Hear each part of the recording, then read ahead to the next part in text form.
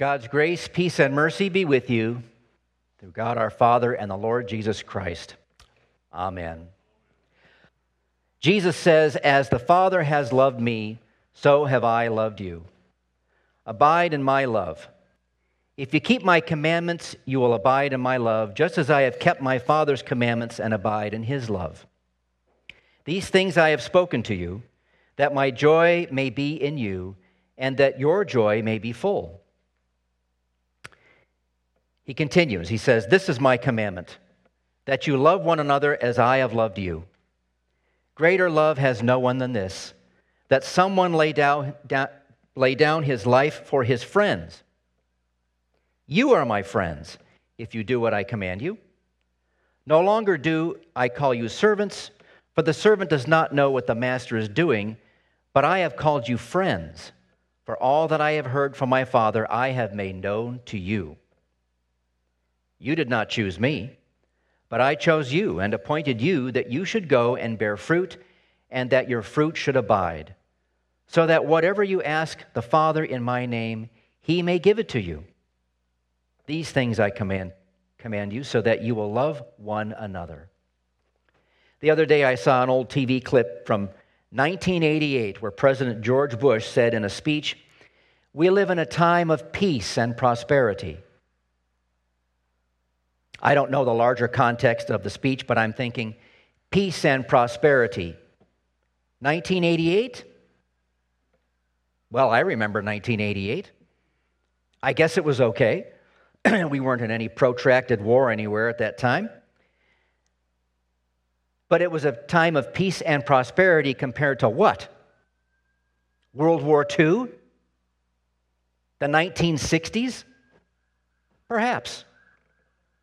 But even during times of peace and prosperity, evil is brewing somewhere in the world, waiting to rear its ugly head. Thanks, Charlie. It's getting louder. They're coming. Hopefully not here.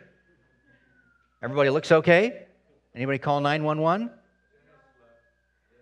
Yeah, I noticed that, but they should be well on their way home by now. Lord, I pray it's not Dennis or Dee. All right.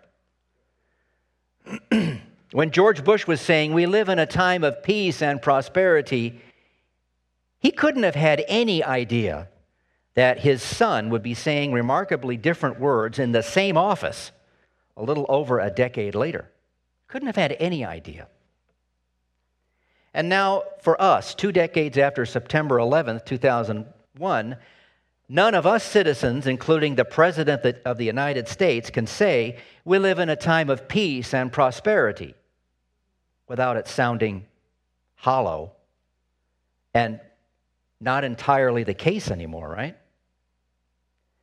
For those who believe and confess Jesus Christ, however, his words are not hollow. Instead, they bring peace and comfort, great comfort, and also a great challenge. Jesus said, "Greater love has no one than this, that someone lay down his life for his friends." The challenge being, in every age, Jesus' call to love one another as he has loved us is at odds with the deadly culture in which we, his people, live.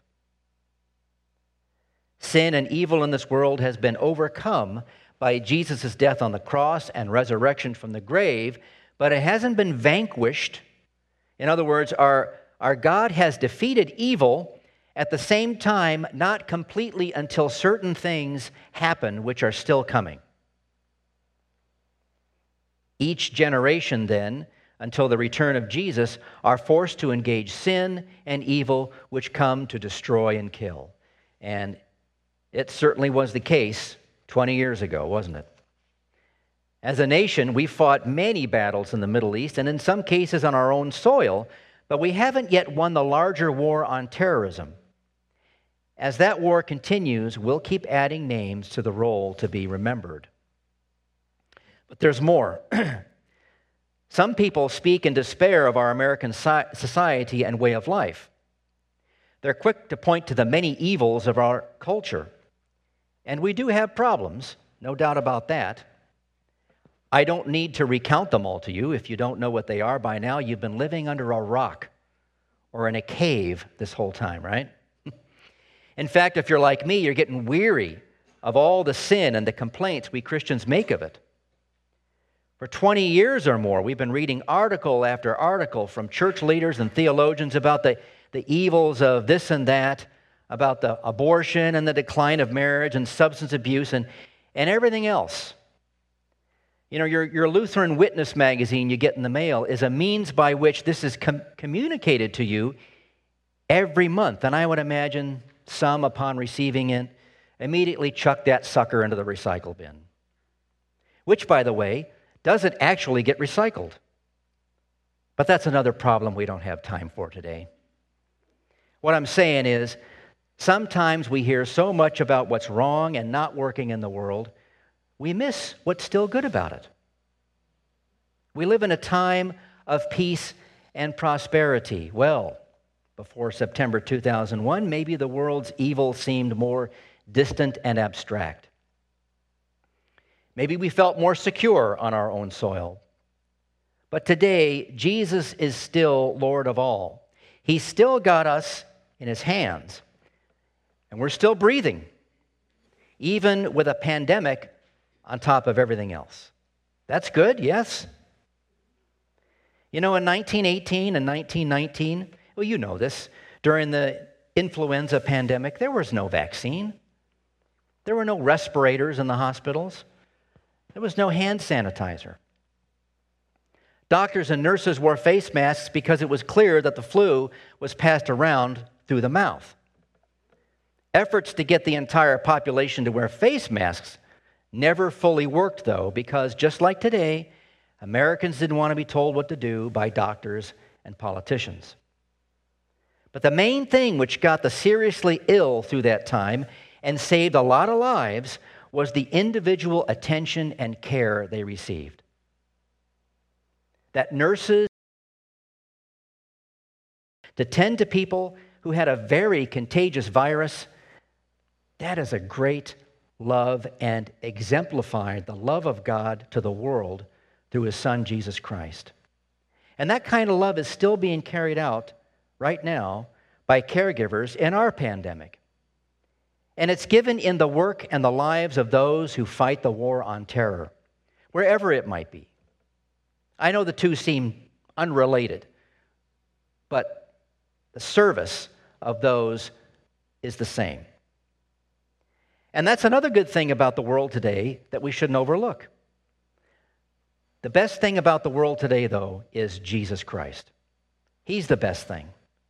The person who exemplifies God's love for the world most perfectly is Jesus Christ, who defines and is the love of God in the flesh, who calls us to obey His commandments in order that we love one another.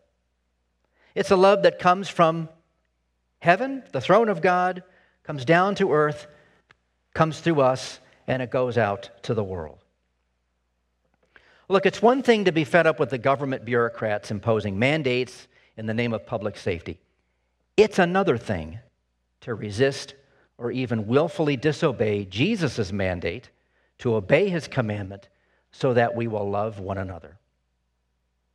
He knows our world and its evil. He knows each and every one of us.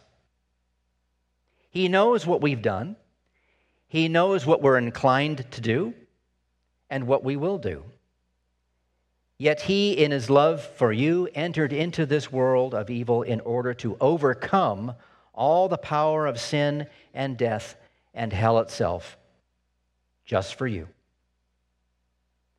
He came not to condemn, but that through Him, you and I would have eternal life. And eternal life we have. No greater price could have been paid for our lives than that which He paid on a hilltop just outside the city gates of Jerusalem. There, the very Son of God Himself laid down His life for you and me. He loves us while we are yet still sinners. At the same time, He's made us saints, righteous and cleansed of all sin through our baptism. So no matter what the world looks like for you, Whether we remember what it was like 20 years ago, yesterday, or what it's looked like just this past year or so, we belong to the one who lives forever and gives us life forever. Jesus, in the midst of all this earthly conflict and war and evil, still comes to us in his word and in his body and blood at this altar and countless altars across the world for all who hear, listen, believe, and obey. Anger and hate may seem strong, but the power of Jesus Christ is without limit. So he has overcome. His is the greatest love. And that is good news today, my friends. May it bring you peace and comfort in this time. Amen.